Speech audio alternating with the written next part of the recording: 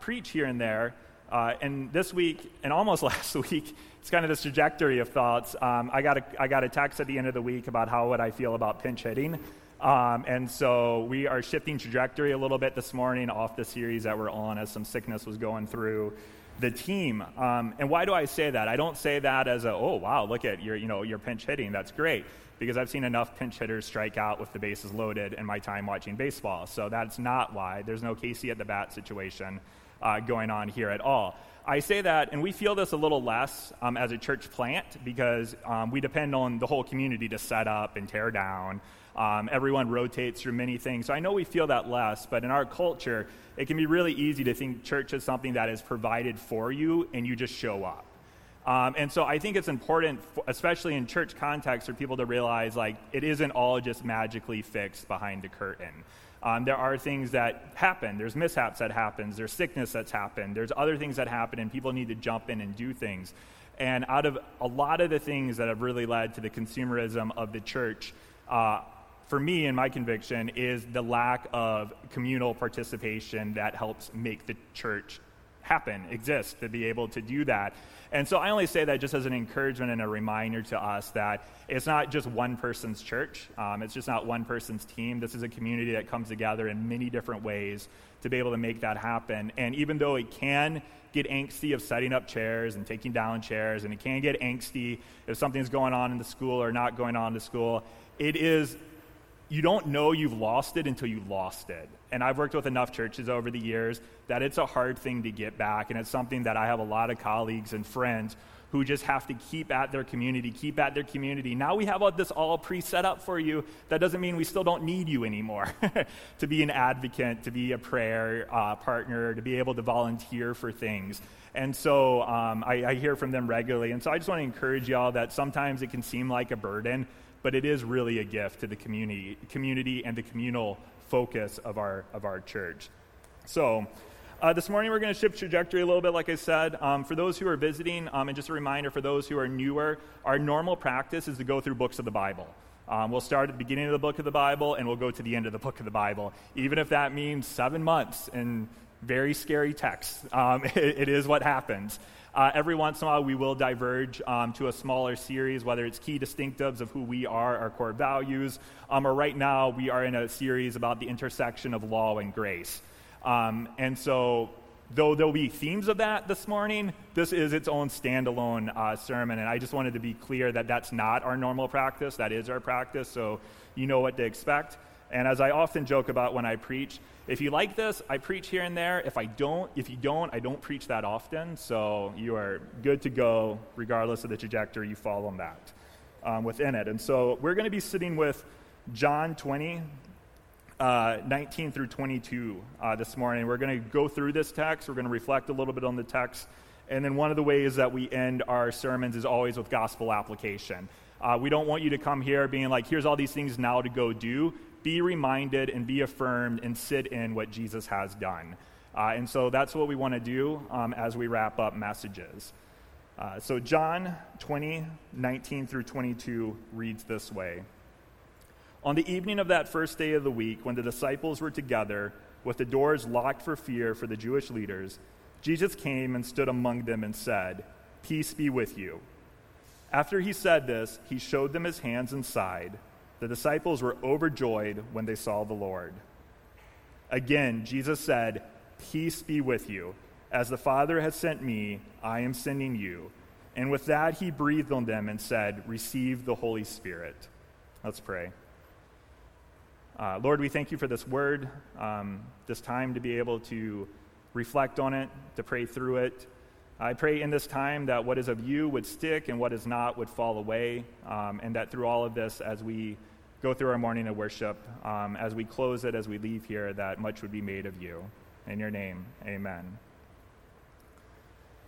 So I want to walk through this text, make some comments on, offer some larger reflection this morning. It is a text that I am continually captured by, and I want to be clear with that. It's not continually captured in the sense that this is my favorite, or this is an easy, or this is something that I just absolutely love. It's one that I'm continually captured by because it continually convicts and uproots and unsettles me and reminds me then also of who Jesus is in the midst of so many ups and downs and turmoils individually, communally, systematically, in the world as a whole. And so the text began with this recognition of what the disciples were doing, that they are locked away after Jesus has died. He has reports of him being risen. They're freaking out of the religious leaders of the day. They are locked away in fear. And I think it's really important to know that they're not just fearful, they are undone. Like, we can be scared, we can be fearful, but we still know, like, oh, we have our family. Or, oh, we know we're still heading in the same trajectory. This is all completely shattered for them. They are completely undone. Their way of life, what they understood to be happening, who they understood Jesus to be, is in shambles. They're just not 100% sure what's going on. And then that even doubles and triples and quadruples when you realize that not only now are they undone, but through their entire time with Jesus, Jesus is continuously uprooting what they think, who they are, what does it mean to be a follower of Jesus, what their culture says about who they are, what society has taught them about who they are. If you remember who makes up the disciples, they're not exactly all best friends in the first place. They don't exactly all come from the same walks of life.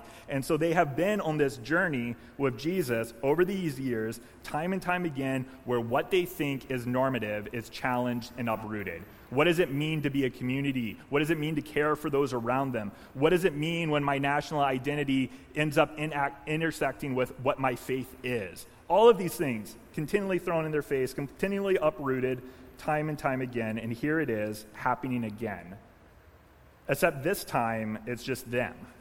There isn't a Jesus there being like, Peter, you're an idiot, calm down, like, this is what's going on. They're just there, locked away in fear, no Jesus. So they're pondering, they're wondering what's going on, and it isn't even, and I think this is key here, it isn't even all of the disciples.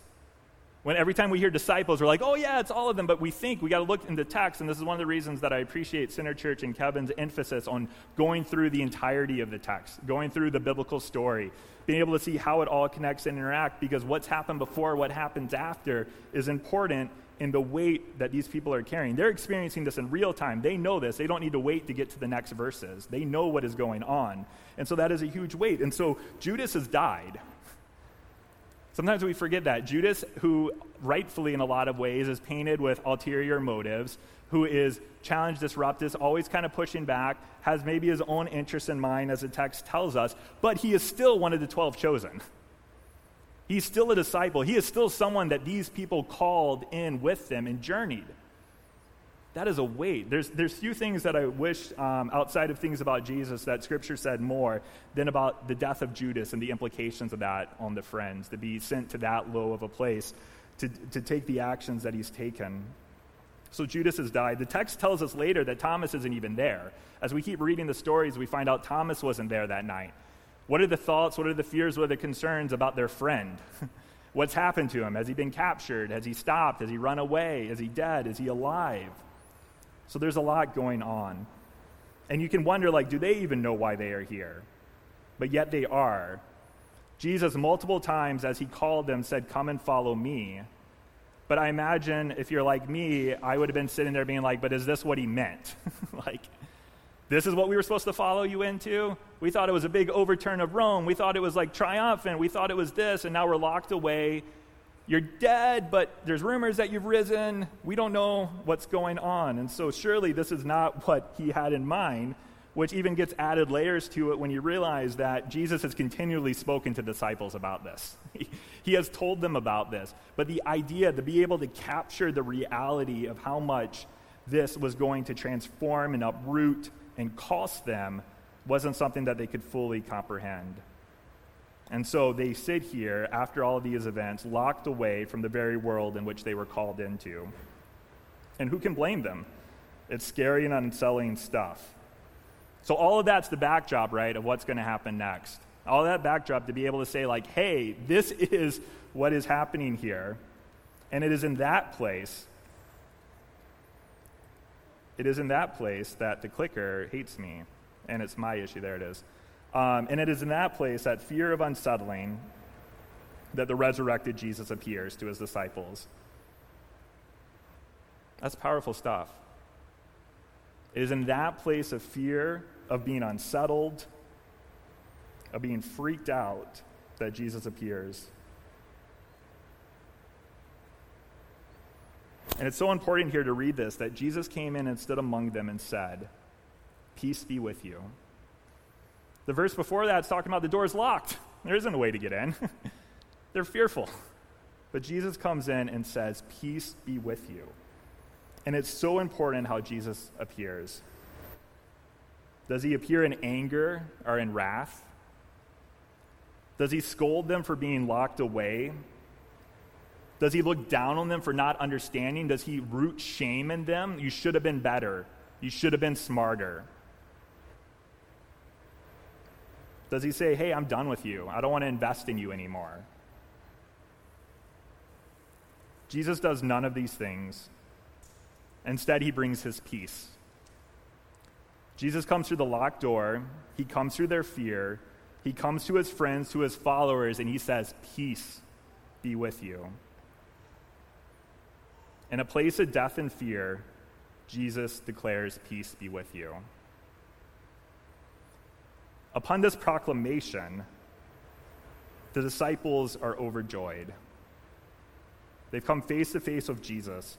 The peace that Jesus has offered has driven through their fear and brought joy. The disciples were glad when they saw him. And it's through this foundation of peace, I think that's important. Not only did he come in with peace, he laid that foundation of peace. That brought joy. Now notice, they're still in the room. They're still unknown. There is still fear. Not everything's fixed. Not everything's perfect. But in that, Jesus is able to bring in his peace, and he sends them out in that peace. Jesus said them to again, not just once, but again, "Peace be with you. As the Father has sent me, even so I am sending you." The disciples are brought into peace to be sent out into peace.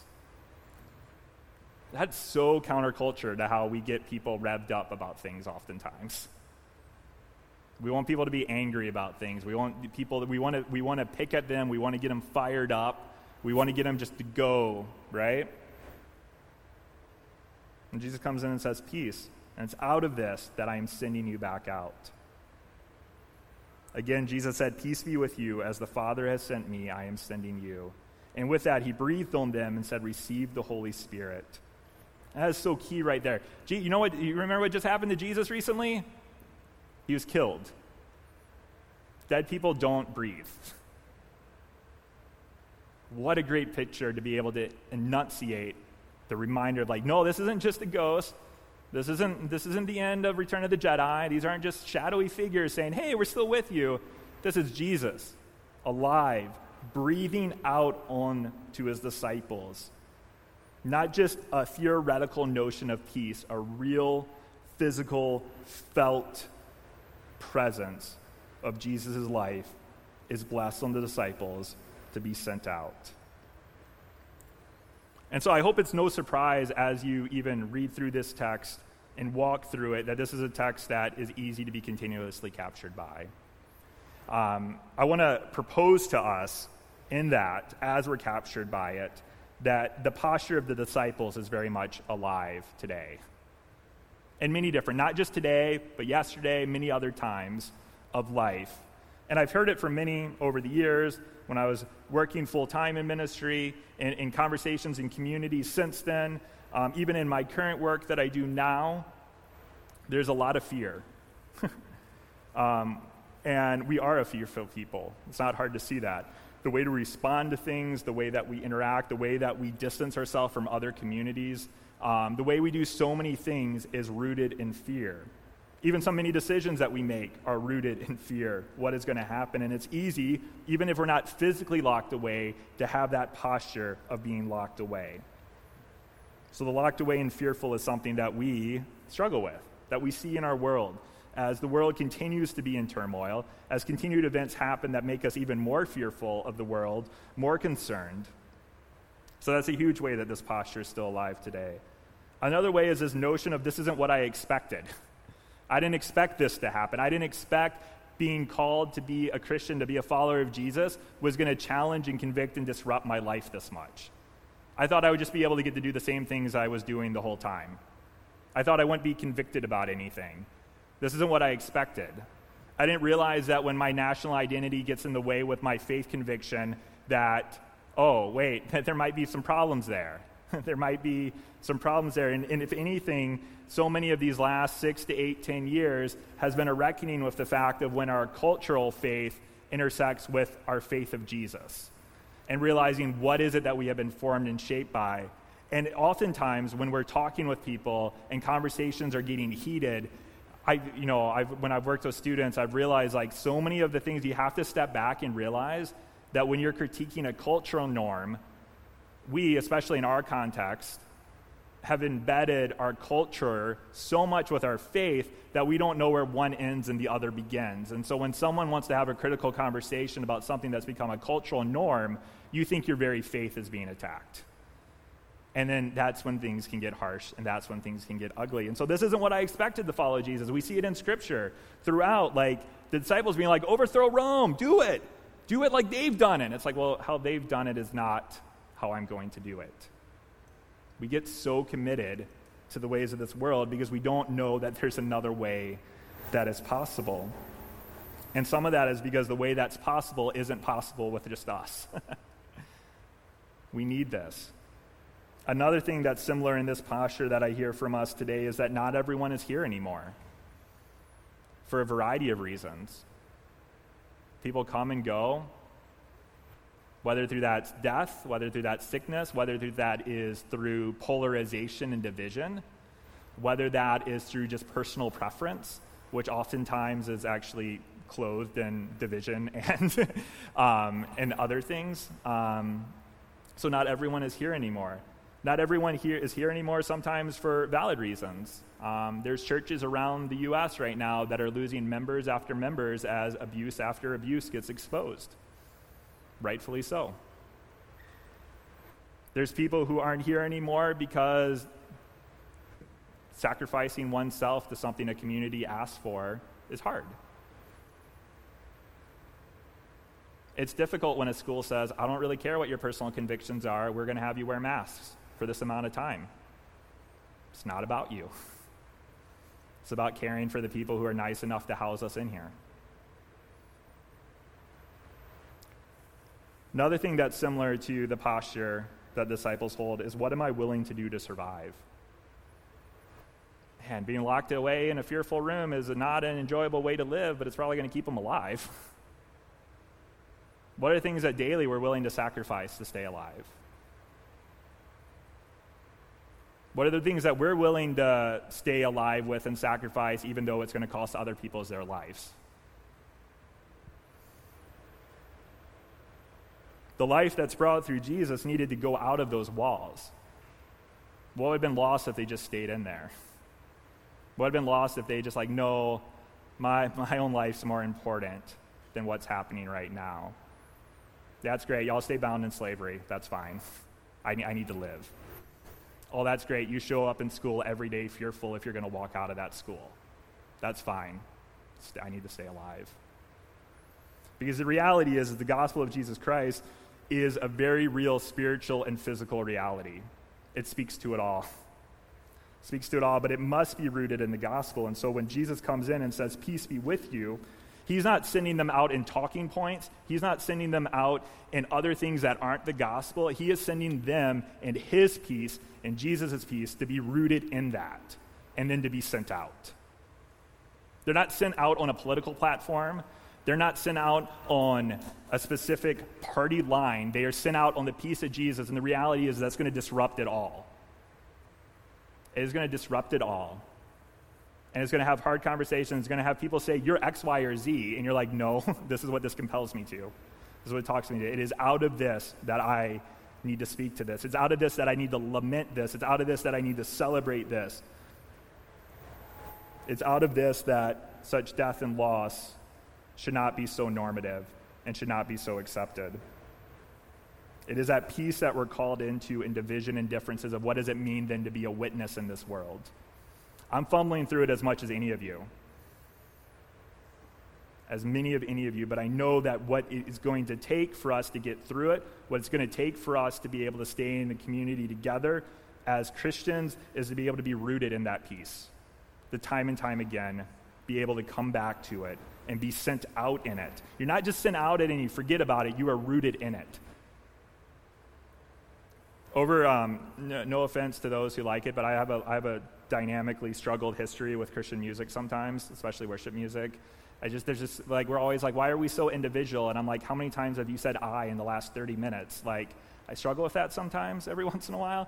There's a lot of great stuff as well, but there is one person that I will continuously come back to every once in a while, and that's Rich Mullins. Rich Mullins was, I will never pretend that I have a clue how Rich Mullins' life would have transferred if he went to die tragically in a life. He is a very imperfect person. Much of his ministry is centered about the fact that he is an imperfect person. So there is no like idol worship here. There's no like, if he was only still here, we wouldn't be in so many of the messes we're in. I just want to be very clear about that. We would be in a lot of messes still. But if you don't know who Rich Mullins is, he was a center of the evangelical world for a while. He got suspended from multiple college campuses, leading chapels, most notably Wheaton, because he challenged the system too much sometimes after leading worship there. And if you don't know him, you probably, unfortunately, only know him for Awesome God, which had its moment, but can get really, really overplayed sometimes. But I was going to a retreat a while back, and I had his songs album in the CD player. And one of his songs, While the Nations Rage, came in. And I was so struck by this line of lyrics, and it says that the church of God, she will not bend her knees to the gods of this world, though they promise her peace. She stands her ground, stands firm on the rock, watch their walls tumble down when she lives out his love. And when I heard this, not much different than when I re-listened to it the other day, thinking that I was going to talk about it, the world was very much in turmoil.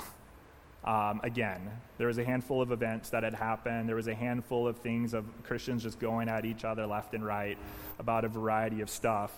And the things that were the talking points is what I heard in this line, to the gods of this world, though they promise her peace. There's so many things. There's so many bad things, but there's so many things that look good that promise us peace. They're like, this is where you're going to find peace. This is where you're going to find hope. If you just vote this way, if you just do this, or you just do this talking point, everything's going to be okay. But what really happens is it's the whole scene of Charlie Brown and Lucy and the football, right? Nope, just that next thing and then it'll be peaceful. Just that next thing and then it will be peaceful. Just that next thing and it will be peaceful. And it doesn't. I have 1.5 million fundraising emails in my email right now just showing how things aren't going to be peaceful anytime soon. There's only one place that that peace can come from, and that's Jesus. And when you hear Rich sing it, and if you've ever seen him do a concert, whether on video or live, the passion in which he sang it, he was so confident that the knees would not bend. And time again, we see them bend for this side or that side or another side. And so we have an opportunity in being rooted in this peace and being sent out in this peace to be able to stand firm in Jesus, to be reminded, to remind one another that that's the only thing that's going to have firm foundation underneath it. That's the only thing that you need to keep coming back to. And because of that, that doesn't mean that the gospel then is like, oh, avoid these conversations, avoid these convictions, don't reflect on them. It sends you into them out of that peace. It sends you into that witness. And I was talking to someone who's involved in school and city here, and then I was talking to some friends who are on staff at other churches, and this individual said to me, they're like, I'm talking to these other pastors in the area, and I'm just so glad I don't have any single angry emails from you about what we're asking y'all to do through the early part of the pandemic. I'm talking to these other pastors in the neighborhood, and they are getting 10, 20, 30 emails a day from congregants threatening them, threatening the church, threatening to leave. And it's like, it's just such a beautiful witness to us that you're not treating us awful. Y'all, the bar is so low to be a positive witness for the gospel in our culture. That should convict us. That shouldn't shame us. It should convict us to continuously, time and time again, run back to Jesus. And to be encouraged, not just run back to Jesus individually, to be rooted in a community together to affirm, encourage, challenge, and convict one another in that. So questions that I've been pondering, and I ponder these regularly as I reflect on this passage, is, are we living out of the peace we have been given? And what I love about this question, this idea of are we living out of the peace that we've been given, it's like, have you gone found the peace and earned it? Have you gone and done that? No, are you already living out of the peace that has been given to you? You don't got to go climb this ladder to be like, okay, I got the peace of Jesus. It is there. It is offered to you. It is given. Let yourself fall into it. Encourage others to fall into it. Let yourself be encouraged to fall into it.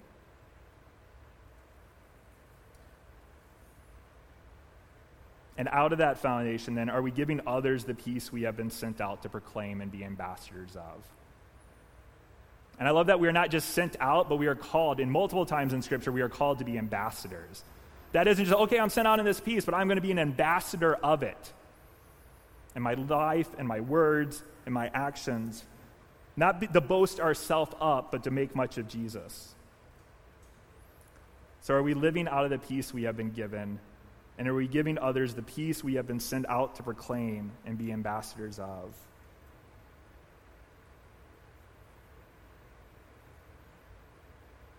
Honestly, you could just keep those rotating through your head consistently to keep it in front of you. Within that, there isn't then what's next. When do I arrive here? I've told this story multiple times, which is great because it's a story about reminding. Therefore, it fits into being told multiple times since the core of it is being reminded.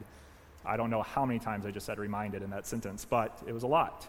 And Kevin brings us up constantly as well. I have a former colleague in ministry who's now ahead of the LCMC, the Lutheran Church on Mission for Christ. He's their chairperson as a denomination, and you'll ask him, you'll be like, Mike, what's your call?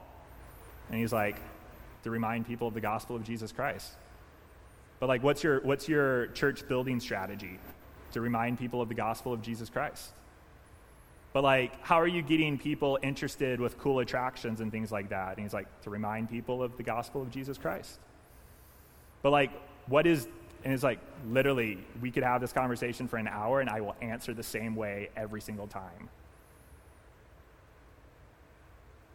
To remind people that the life, death, and resurrection of Jesus Christ transforms and saves, and it's not something you do for yourself. It is something that is done for you and that we are sent out in and rooted in.